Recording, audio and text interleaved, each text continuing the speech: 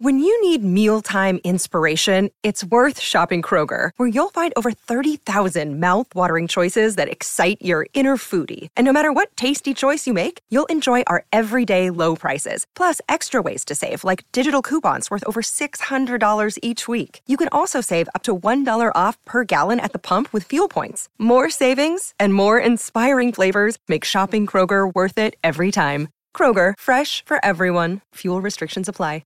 Hello, everybody. This is Marshall Poe. I'm the editor of the New Books Network. NBN listeners like to read books and buy them. So we thought we'd tell you that right now, our friends at Princeton University Press are having a remarkable site-wide sale. You can get 50% off books, including ebooks and audiobooks, with the code 50, F-I-F-T-Y, at checkout until May 31. You can save some real money on Princeton University Press books. I encourage you to go there and check it out. Welcome to the New Books Network. Hello, everybody. This is Marshall Poe. I'm the editor of the New Books Network, and it's my great pleasure today to talk to Howard Burton. Howard and I have known each other for years, and he is the host of the Ideas Roadshow, which is a podcast on the NBN. And today we'll be talking about a book that he's written called Pandemic Perspectives, A Filmmaker's Journey in 10 Essays. I can tell you that Howard has talked to 32 people, experts of many different stripe, about COVID, about how it's impacted our lives, about how we handled it, about what it means for us. Some of these conversations will be distributed in a special series on the NBN called Pandemic Perspectives on the Ideas Roadshow podcast, but also cross-posted to many other relevant NBN channels. And I hope that you listen to those. And this book came out of Howard's discussions with these 32 people. So, Howard, welcome to the show. Thank you. Pleasure to be here, Marshall. Can you begin by telling the audience a few words about yourself? Sure. So I have an academic background, and years ago I wound up being involved in building and running an institute, a physics institute in Canada, where I'm from originally. We won't hold that against you. No. Well, it's wonderful with Canadians, because no matter what they do, everybody seems to like them. It seems like we have this diplomatic community. Well, it's just the opposite with Americans. So there you go. Well, in a way it is, actually. And it's not. Anyway, that's a whole different subject. Yeah. And then after that, I started something called Ideas Roadshow. And the idea behind that was to have an opportunity to engage in a personal way using the advantages of a spectrum of digital media to go right to academics in a wide variety of fields who are doing interesting stuff and get them to be able to communicate their ideas and their frustrations and their hopes and their desires and all the rest of that in a way that can be broadly accessible and then package that both using film and audio and print form and so forth. So that's what I've been doing for the past decade or so. Thank you. And as I say, to the listeners to this, you can find over 100 actually wonderful conversations that Howard has had with, I want to say experts, but that just doesn't have the right ring. People who really know what they're talking about. How about that? On the Ideas Roadshow podcast on the NBN, and I encourage you to listen to those. They're really terrific. So let's turn directly to the book.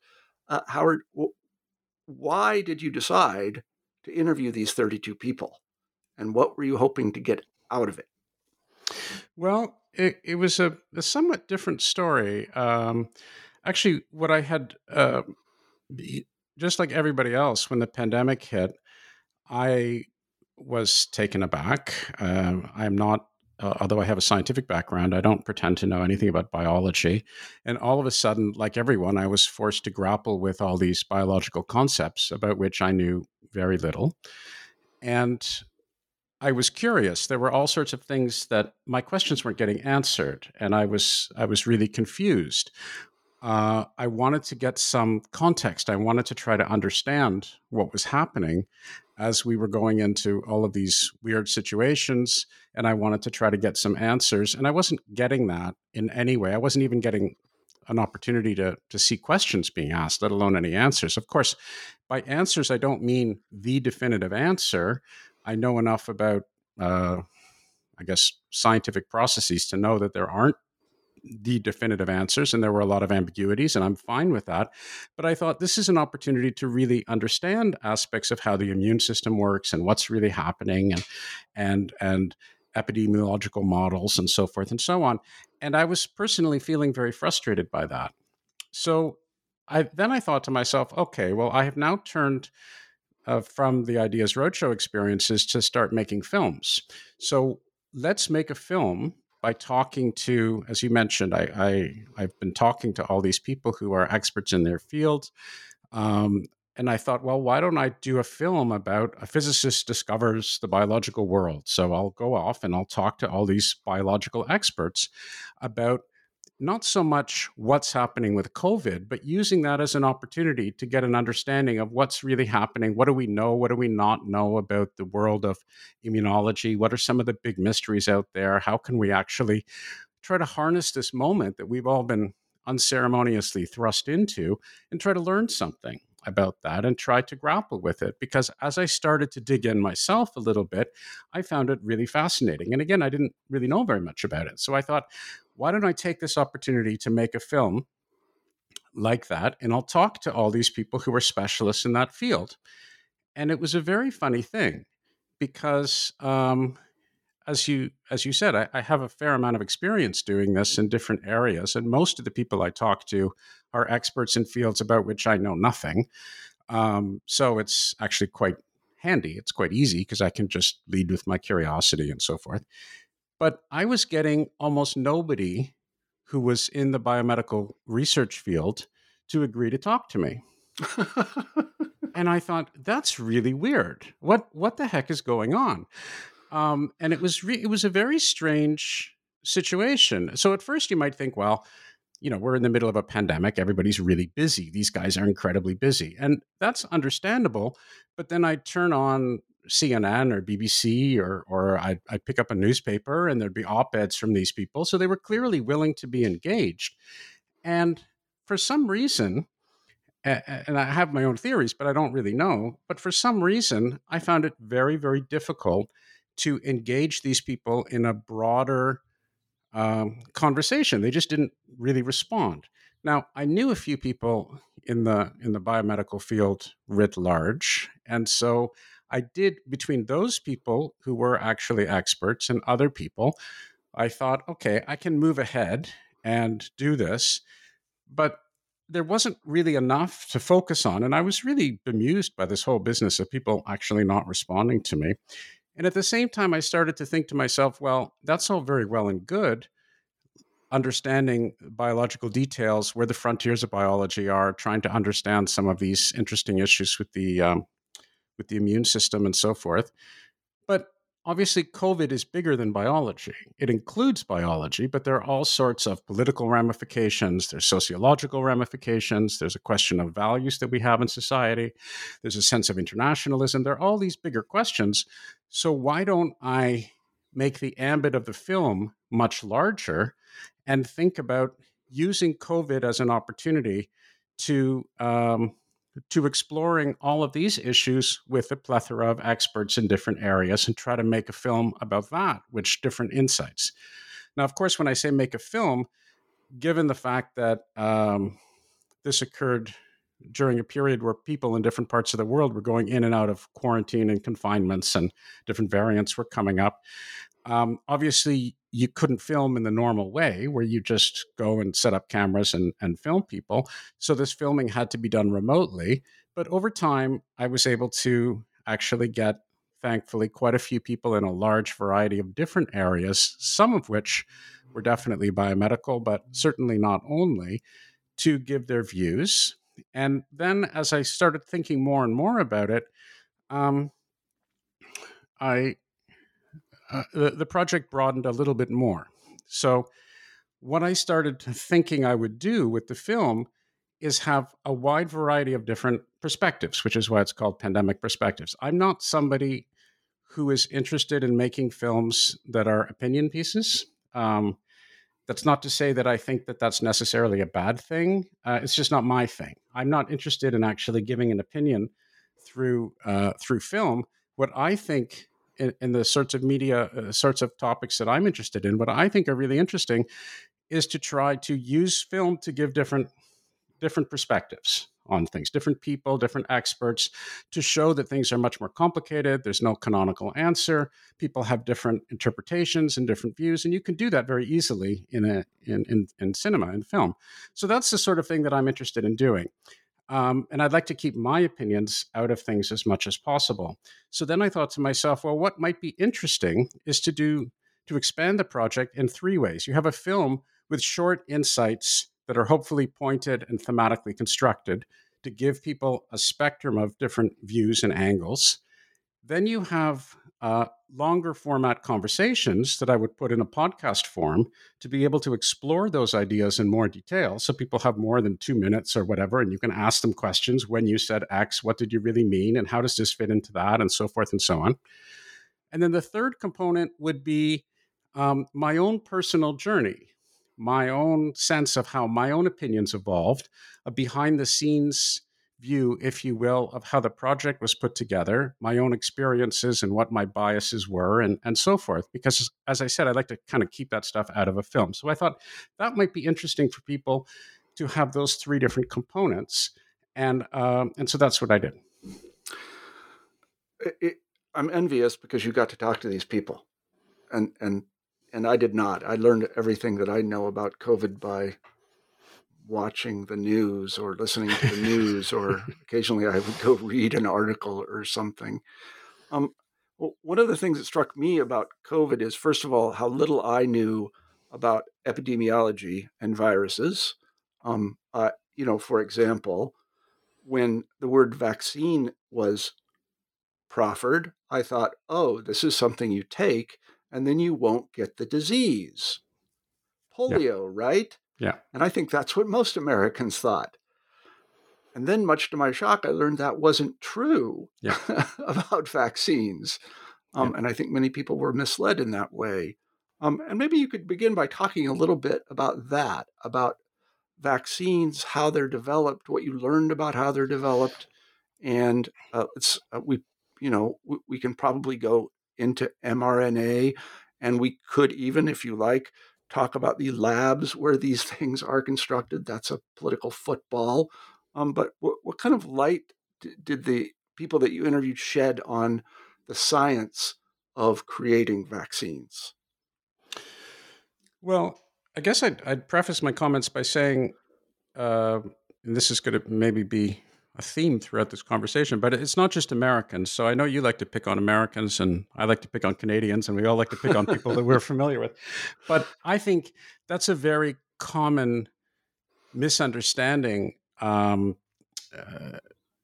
lack of understanding, or lack of proper understanding that everybody has who's not knowledgeable about the material. And part of the main meta issue, and as you know from our previous conversations, one of the things that frustrates me is that people don't acknowledge that they don't know and embrace that as an opportunity, just out of a sheer sense of curiosity. Obviously, nobody wants to be in a pandemic. Nobody wants to be facing a lockdown. Nobody wants to be in that sort of circumstance. Nobody wants to be having to worry about whether the person they pass on the street is going to infect them with something and so forth. I mean, that's obviously to be avoided at all costs. But having found ourselves in that situation, isn't it worth taking some time and saying, well, what actually works? How do vaccines work in general?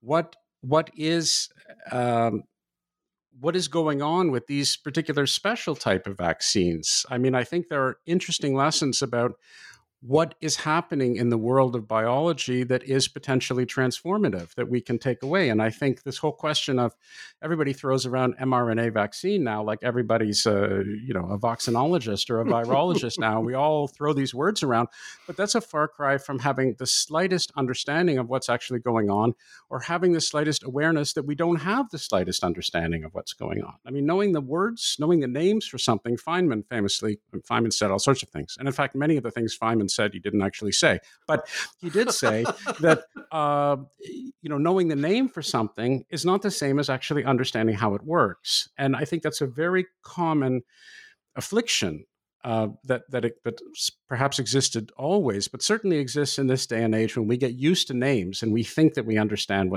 what's happening. So yes, just because you are vaccinated doesn't mean that you are not necessarily going to obviously get the pathogen inside of you. You're trying to boost your immune system in such a way that it can deal with the pathogen should it come inside of you. But rather than me pretending to be a biologist, which is a very laughable state of affairs, I can try to chart my own evolution. So what I write about in the book is when I was first thrust into this, like everybody in early 2022, my first reaction was to pick up books by a very celebrated writer and doctor and hospital administrator of his day called Lewis Thomas, who was American, incidentally. And because I vaguely remembered having read books by him about biology and the biological world that I found fascinating. He died in 1993, and I thought, I need some help to try to get some sense of things. And that was my first reaction. And I was amazed when I started going through these books. I had a couple of them, and I subsequently ordered the rest because, thankfully, one of the things you could do during a pandemic is order books. And he was, it was remarkable to me, even though I had expected that it would be so out of date and it would be not terribly relevant to our present age and so forth. And I found anything but. It was just a fascinating series of insights of somebody who was asking questions, not only to understand what we know, but more significantly, and this is a theme that came out over and over and over again in the conversations that I had with people, about how the scientific process is the thing that we have to be concerned about, which involves not knowing, which involves a frank recognition of when we comprehend something, or when we have a model for something, or when we have some measure of confidence in something, and when we don't. So I was led into this whole process on a personal level through Lewis Thomas, which is one of the reasons why that the book is constantly invoking him, because I found, much to my surprise, that as I proceeded through my investigations, I kept coming back to insights that he had, whether it was biological insights, whether it was insights about authority figures, whether it was insights about the distinction between the medical world and the world of biological research, whether it was notions of how we make decisions and administration, whether it was notions of values on a societal level. Time after time after time, things broadened, and they broadened through actually this particular individual. And I found that was an interesting resonance. I think one of the things that I learned during the pandemic is how much we don't know about these biological processes. Another thing that I learned that quite surprised me was a kind of fundamental principle of public health communication. And if I get this right, and I may not, and I encourage the listeners to tell me I didn't, essentially it's you pick a message and then you do not depart from that message. Yeah. You say this message over and over again. And even when it's kind of, in some cases, demonstrably not true, you keep saying it in the interest of saving more lives. And I think many people found this frustrating because they kept telling us to do things. And then the facts, which I'm sure scientists could have predicted, like, well, we really don't know, the public health officials would say, oh, you have to do this.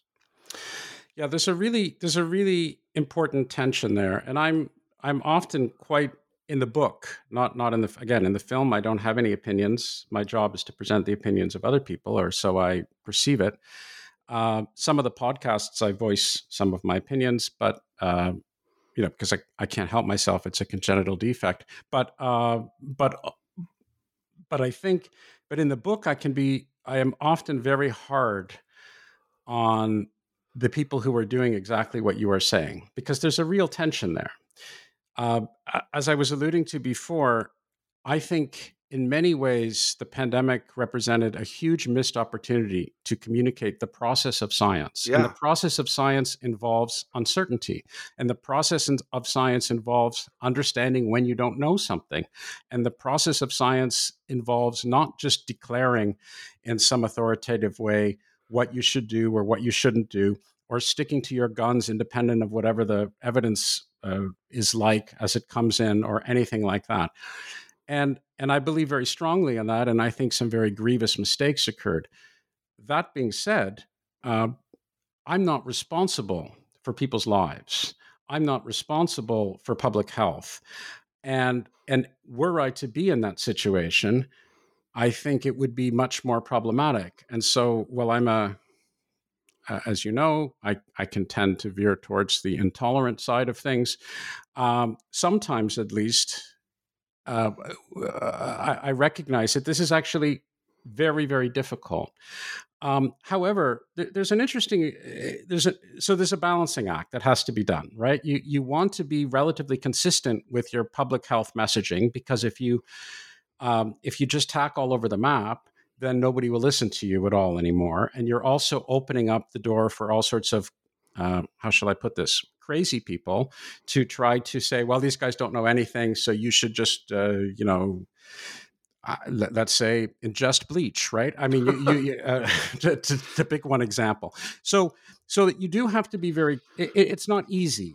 One of the to veer towards the more positive, I talked to an individual who was a member of Portuguese Parliament, and he's also a biologist by training. In fact, he even has a degree in physics before then. But anyway, that doesn't really matter. His name is Alexander Quintanilha, and he was describing to me the practices that occurred during the pandemic in Portugal, and it was quite different.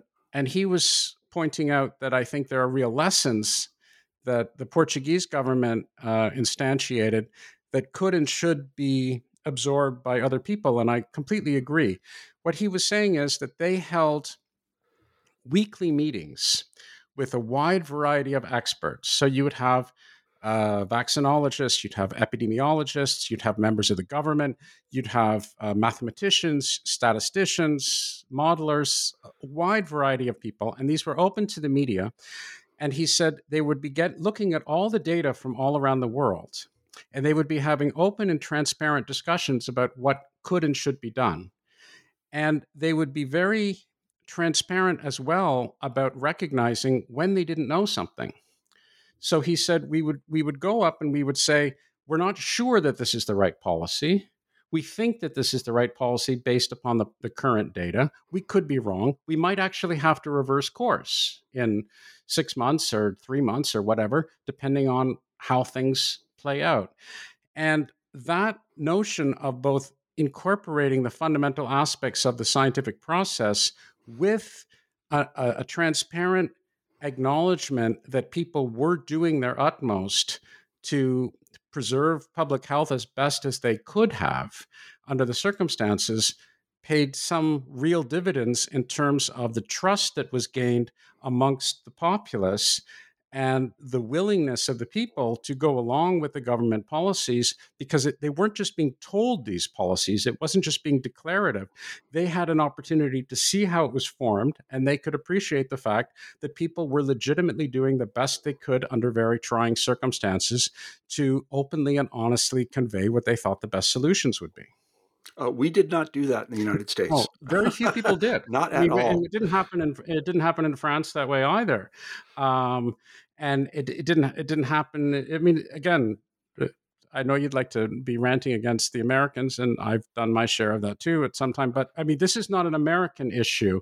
I think there are very few places that had the probity and the transparency and the integrity to do something like that, because it's not easy, right? It's a lot easier to stand up and say, I am the head of state, or I am the chief medical officer, or I am this, and you should do that. And for a while, people will do that, and they'll line up and they'll say, oh, great. But in the long term, you're going to encounter the exact sorts of issues that you were describing. I want to interrupt right there. one of the things, as a historian, I can tell you is that this pandemic is not unprecedented in any way. We have been dealing with infectious diseases like this essentially forever. We live in a soup of things that can damage us, viruses and bacteria and fungi, Right. lots of things. And sometimes they burst to the fore and kill tens and hundreds of millions of us. Also, the public health establishment is not new. It's been around since, I don't know, conservatively the 19th century, state actors trying to deal with these things, and thank God for them and their good work. What is unprecedented is an epidemic in the era of social media. Yeah. You said in the long term, these people who make kind of blanket universal pronouncements about what you should do are going to be found out to have perhaps exaggerated the extent of their epistemic certainty. In our world, it's the short term, because the minute that statement comes out, people are on Twitter and Facebook and everywhere else saying this is bullshit, and they had to deal with that as well. Yeah. Well, a minute is now long term. The way, yeah, it is. Yeah, it's there are all sorts of aspects to this. I mean, one is, I guess, if you want to be more sanguine, you can say there's an opportunity to be fact checking. There's an opportunity. People have the access to information now that they didn't have before in real time. But there's also a desire to be divisive, to be taking any particular issue and politicizing it through these particular tools, to be focusing on, how should I put it, at the risk of sounding too touchy-feely. I want to call it scoring points. Well, yeah, it's all likes. About there's a certain widespread narcissism, right? So every single bloody issue that arises is somehow all about you. It's what you think or how you feel or how it affects your political party or to what extent you feel that you can opine on it. Whereas that goes against the basic idea that most of us don't have a bloody clue about anything. And we should just shut up most of the time. And that doesn't mean that we should shut up and accept what is being told to us by the experts. I'm not suggesting anything of the sort. It's just that we should say, oh, gosh, I don't really know that. Maybe it interests me to the extent that I'm actually going to be willing to take the opportunity to learn something about it, or maybe it doesn't, but not have an opinion. I mean, you cannot, these people that are willing to march on the street against a vaccine, they don't even know what a virus is. I mean, what a confoundedly remarkable waste of your time on planet Earth to be doing these kinds of things. It's insane. It's not actually about you. And so, anyway, you've heard me say these sorts of things in other contexts. But for me, it was an opportunity to actually learn and to engage with people. And these people who had insights, they might have had insights about very different things. And in fact, one of the things that came out of this process, there were a lot of things that came out of this process that were quite different from what I had expected. And the interesting things didn't actually have very much to do with the pandemic at all. They had to do with, on the biological side, maybe where is biology going? Where are the frontiers? What does something like the mRNA vaccine actually represent in terms of a potential revolution or one of the potential revolutions in our biological understanding? It has to do with how do we solve problems on an international level? It has a lot more to do with environmental issues in terms of how we structure problem solving and how we can address things. So these were the things that came out that to me were more interesting rather than wading into the sort of narcissistic, I'm on social media, I'm on Twitter, I'm going to be demonizing this person or demonizing that person. Mm-hmm. I mean, one of the things that was shocking to me was the kind of disconnect between MSNBC and CNN and so on and so forth, who essentially, they towed the line. Whatever the public health officials in the United States said, they would, in kind of shockingly, encourage people to go get vaccines. All right, that's kind of editorial, I suppose, and maybe it's good sense. But then in the Twitter sphere and on Facebook and these other places, as you say, there was this kind of unbridled criticism of everything the public health officials said. And some of it was good in the sense that they were fact-checking it. But what it did to me was cause cognitive dissonance. Like, I just was like, I already knew I didn't know, but like watching people not know in real time and then have them yell at each other. And it was just so like, what should I do? Who should I believe? I don't know. Should I wear a mask? Should I not wear a mask? Should I get a booster? Should I not get a booster? What do I do? And I was just confused. And I don't think there's no easy off ramp to this problem. I mean, because people didn't know, and that's just the fact. They didn't know. Well, yeah. I mean, again, I'll cite the guy from Portugal again and say the really important missed opportunity was not to focus on the process of science. I guess I'm perhaps I'm paraphrasing, or at least I'm trying to paraphrase what you're saying. It's okay not to know, and moreover, it's not just that it's okay not to know, like I'm okay, you're okay, or I'm pretending to be some kind of psychotherapist or something. It's more than that. That's actually where things from a scientific perspective get interesting. Now, I appreciate the fact that if you're in the middle of a pandemic and you're worried about the health and welfare of yourself and loved ones, and you're tired of being locked in your apartment, then you're not necessarily motivated to thinking, now's my chance to explore the interesting, fascinating details about the biological world. I get that. But, and I certainly, felt that myself. But at the same time, it is an opportunity to sort of look back and say, okay, it's not like these people are gods and they are authority figures. And we shouldn't be led into thinking that just because somebody is X or Y or making pronouncements, we should be able to go beyond that. And we should be able to look at this in such a way as to not just go to the other extreme and then say, I'm going to be critical of anybody, or I'm going to be skeptical of anybody, or I'm going to necessarily assume that anyone who doesn't belong to my political party or belong to this or that is telling a lie or any sort of nonsense like that.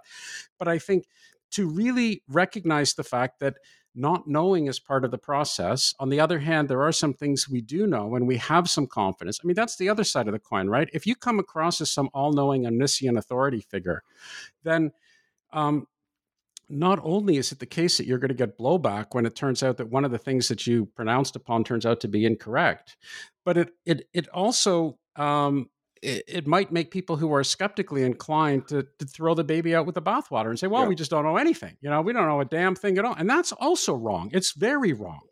So the inability to distinguish between what we actually have a high degree of confidence in and what we have no confidence in or little confidence in is really essential.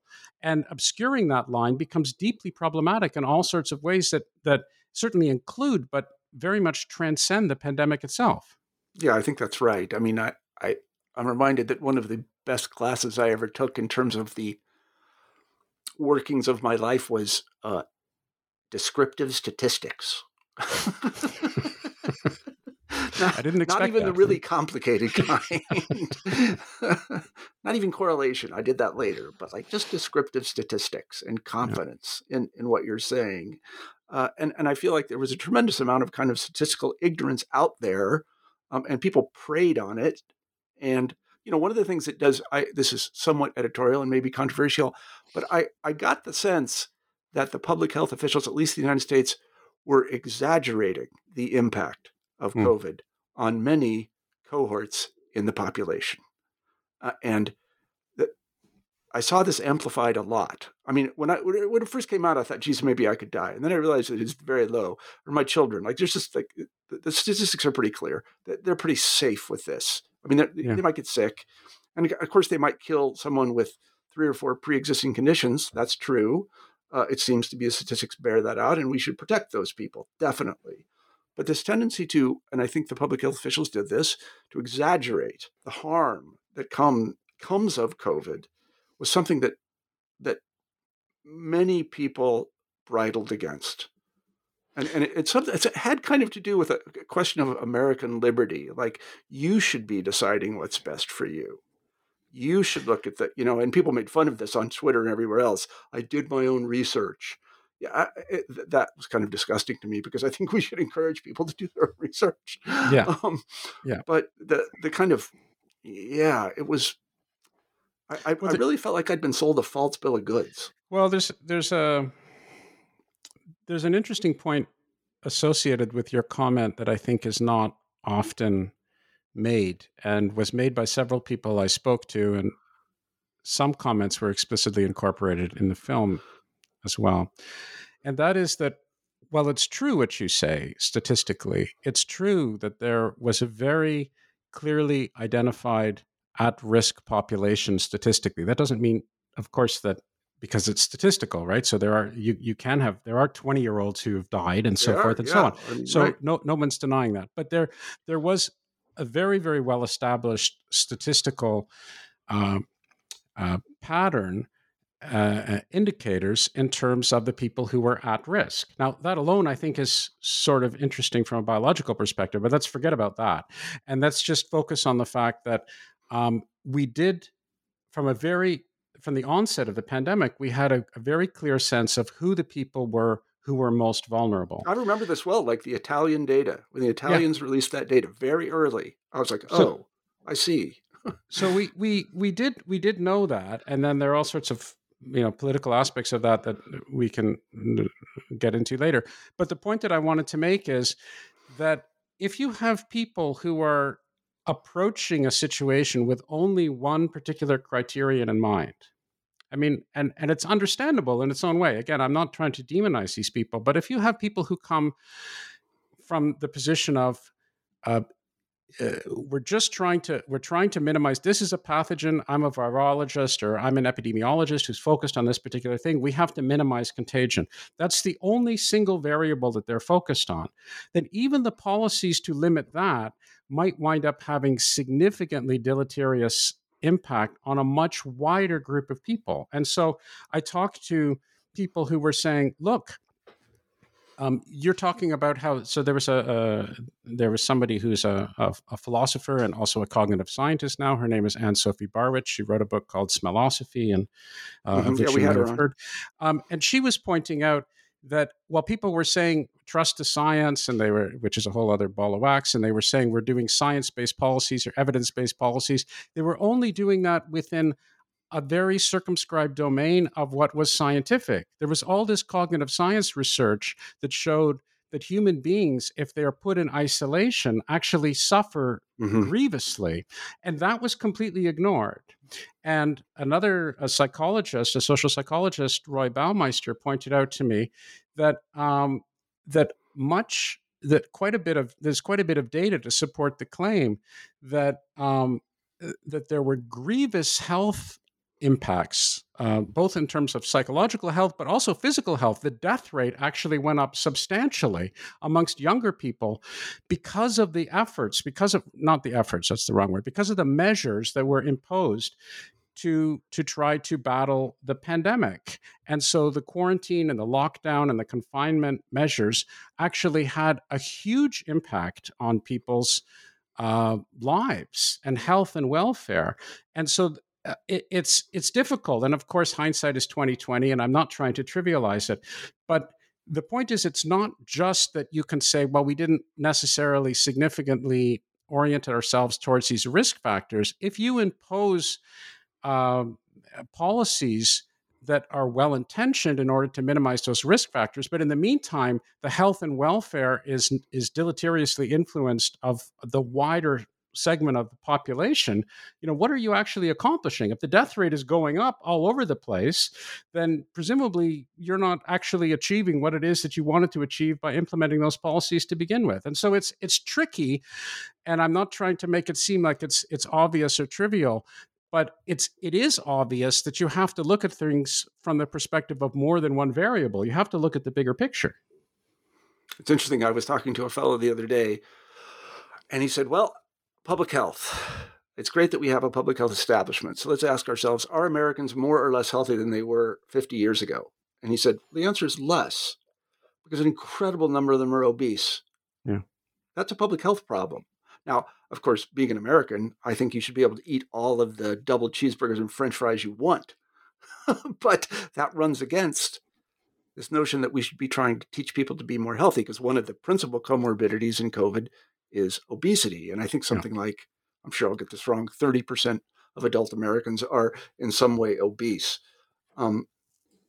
So seeing it in the round, seeing all of these factors is a very important thing. I mean, I'm pretty open about this. I've been part of the recovery community, let's put it that way, for over 20 years.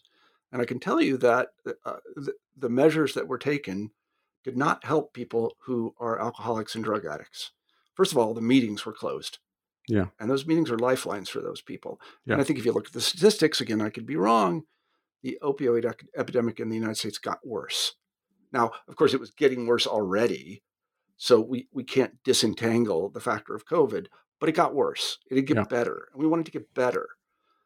So, to give another example, recently the school board in my district voted to continue having K through 12 kids. I have 3 of them wear masks in schools. And they said, we're deferring to the health board. I said, okay, that's fine. They're the experts. They know. But I asked myself, what impact is it having on K through 12 kids to wear masks all the time in schools when in the general community, that is in Northampton where I live, nobody's wearing a mask anymore? I mean, the mask mandates are gone. So you put it on to go into school. What signal does that send? Do we have any evidence about what's going on there? What message are we sending them by telling them to wear masks in schools? Now, also, I mean, we have the statistics, and the rate of people getting COVID in these schools is incredibly low now.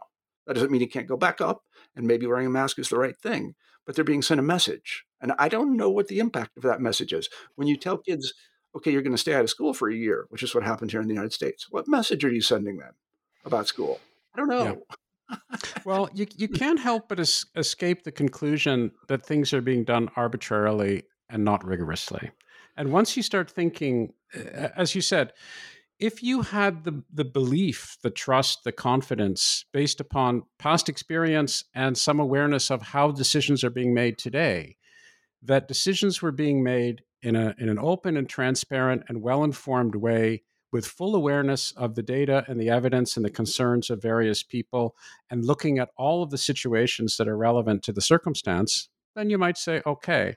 But given what you're saying and given my personal experiences, we don't have that. No. So the instinct is, these guys are just throwing a dart at a wall. They haven't thought about it. They haven't gone through it. They haven't tried to consider the various different options. They're just making declarative statements. And that's exactly what you don't want to be doing, not only first and foremost for public health, but this whole idea of letting people know about what not just the scientific method is, but any reasonable way to make a decision about anything. I mean, it might not have anything to do with science. This is another one of my hobby horses, right? People conflate evidence-based with science. Like if you're a historian, you don't give a damn about evidence, right? Or if you're a lawyer, this expression evidence-based. I hate it. And it's I mean, what else is there? Is there non-evidence based? What else is there? You just make shit up? Like it's completely superfluous. Evidence based. Like, no, I just make shit up. Yeah.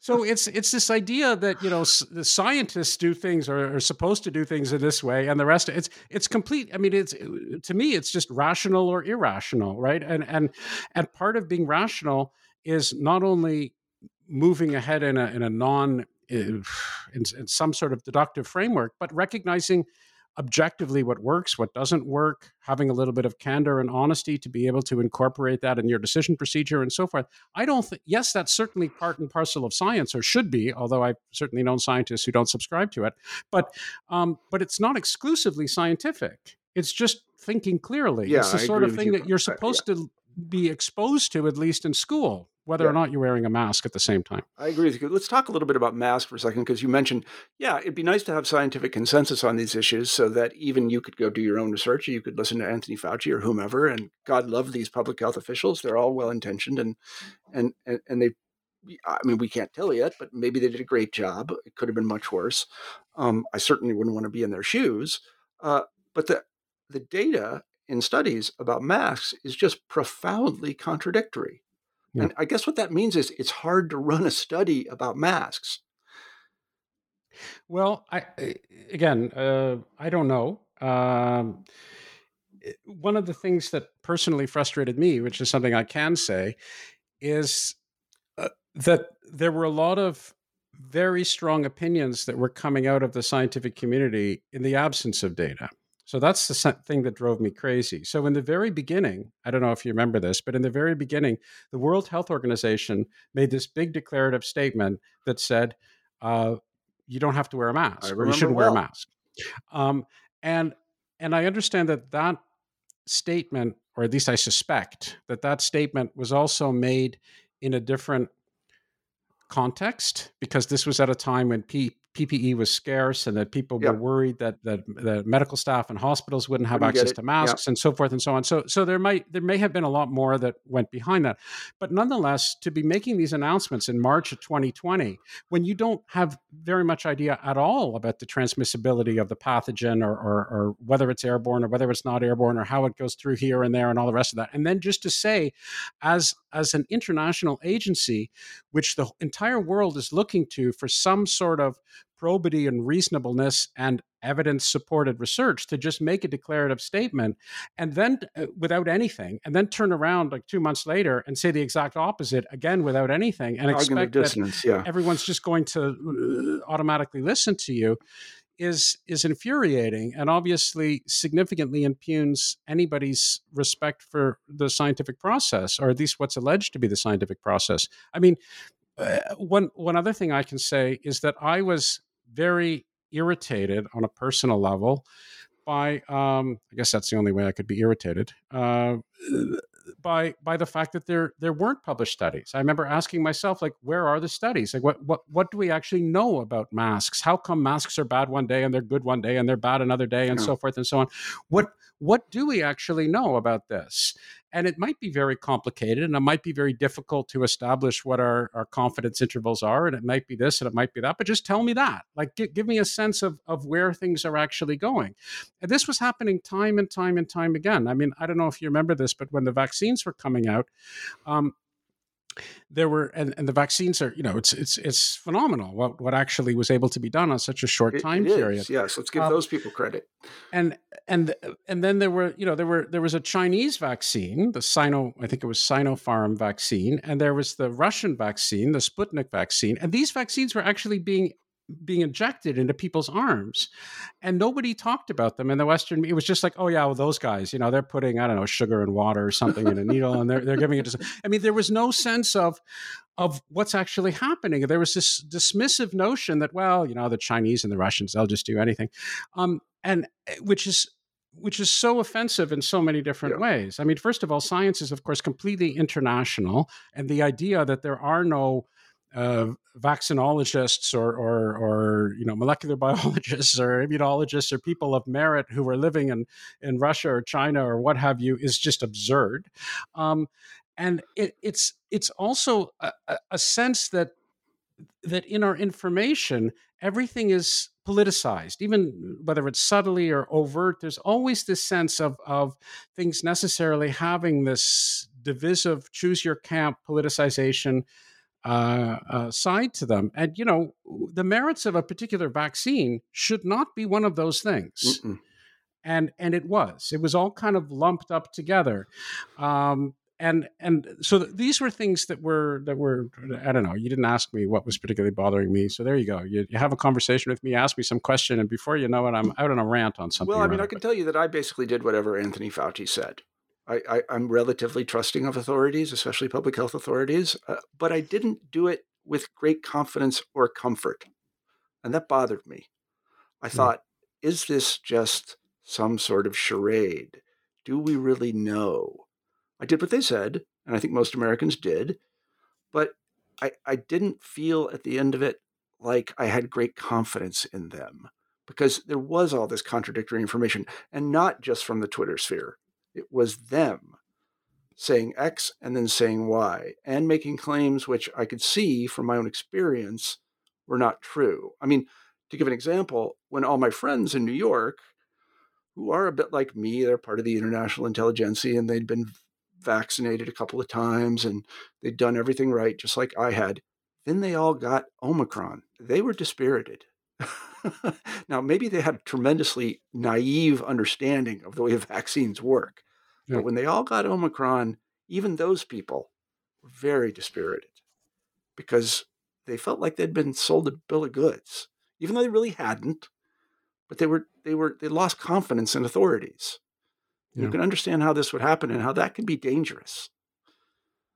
I think another point that's worth mentioning, which also got, I think, elided during the pandemic, understandably so, is that biology is not medicine. And we're all worried about our health. We all want to be in good health, and we all want to live forever and all that. And that's obviously a primary concern. But there are some interesting aspects to shedding a light on the biological world and our understanding of the biological world in terms of not just biology for its own sake, but in terms of how our understanding of medicine will be transformed in the next 10 or 20 or 30 years, that really came to light during the pandemic. And another concern that I have is that also just gets rolled up with all of this trust and distrust and all the rest of that. I mean, you alluded to the mRNA vaccines. I think it's important to have some understanding of what is represented in terms of to what extent we are actually going through a revolution in biology because of the mRNA vaccines that have a lot more long-term impact than whether or not this particular vaccine will work against this particular virus or variant of the virus, and to what extent and to what your symptoms will necessarily be. I mean, that's obviously what we care about, but there's a way of immediately understanding the implications of this in terms of how we might be able to successfully treat a huge panoply of different conditions and diseases and understanding in the years ahead.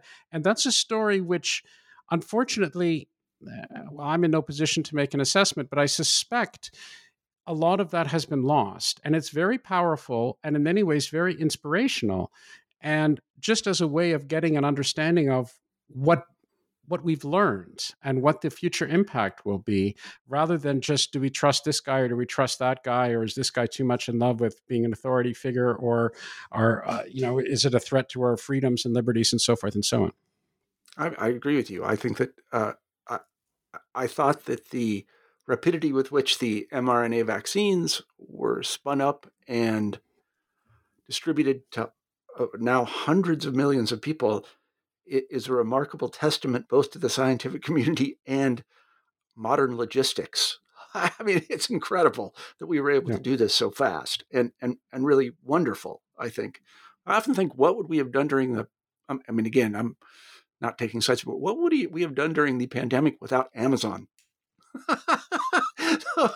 Like, wow, that really came at the right time. I mean, I'm a big fan of mainstream and then local bookstore and everything else, but that was a real lifesaver, being able to have no question. I mean, there's that. I mean, there's the communications technology. What if it would have happened before the internet, let alone before Zoom and before the ways that people could have been? I mean, the social cost of being isolated would have been millions times. It was bad enough. I agree. But imagine being in a situation when all you would have had was a phone call with somebody. You wouldn't have been able to see anybody. You wouldn't have been able to get any access to information. Yeah, no, I agree with you completely. We've taken up a lot of your time. And I want to ask one other question. And this is something that shocked me during the pandemic. And I don't know if you talked to anyone who discussed this, but one of the things I discovered is that American doctors, at least, actually have some pretty severe limits on how they can treat their patients. And I'm thinking about the wave of interest in repurposed drugs that many medical providers, usually people on the ground, doctors treating people, were touting as effective. And what I was shocked by and a little bit disturbed by was that the FDA, and maybe it wasn't the FDA, told these doctors who were working with people that they know in the communities not to use these drugs. And I thought that American doctors had pretty much carte blanche to treat their patients in the way they thought best. It turns out this is not true. I don't know if that's a good thing or bad thing, but I was shocked by it. Yeah, I mean, that's a whole can of worms about which I don't know very much, but because you've got obviously all sorts of different agendas, and the pharmaceutical companies and big pharma. I mean, you mentioned the opioid crisis. That's obviously something which is justifiably in the consciousness of almost all Americans right now. Not just Americans, but certainly primarily Americans. And when you start talking about trust and medical issues and the right way forwards, it is a very turbulent world. There's no question about that. One of the things that I was keen to pick up on, which is related to this, but I'm not sure it's directly related, is the extent to which doctors are scientific.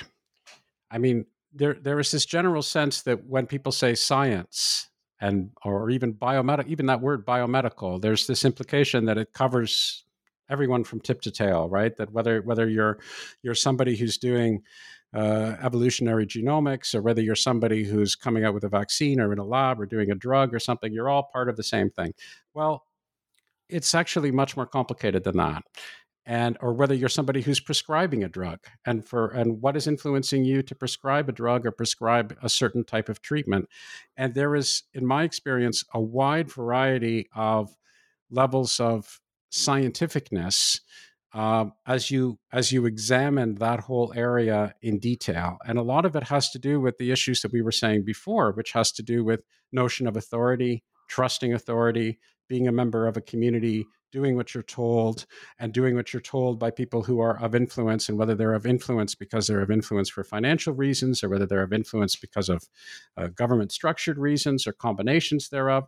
This also has huge ramifications in terms of the nature of research, what gets funded, what doesn't get funded, how we move forwards to try to develop various different drugs, who's behind that. And sometimes it doesn't have to be nefarious or imagining that there is some sort of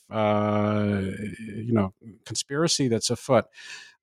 There is this whole question about, even if you're interested in having the best kind of drugs tomorrow, what's the best way of funding that system? What's the best way of encouraging that? What's the best sort of research to making sure that we have the transformative drugs tomorrow? And a lot of people I talked to were worried that things would tilt towards a vastly more applied orientation, that there wouldn't be enough funding of basic research because everybody's just focused on getting a pill, getting a vaccine, getting this, getting that. And there was a tremendously large impetus that was added to that already existing predilection because of the pandemic.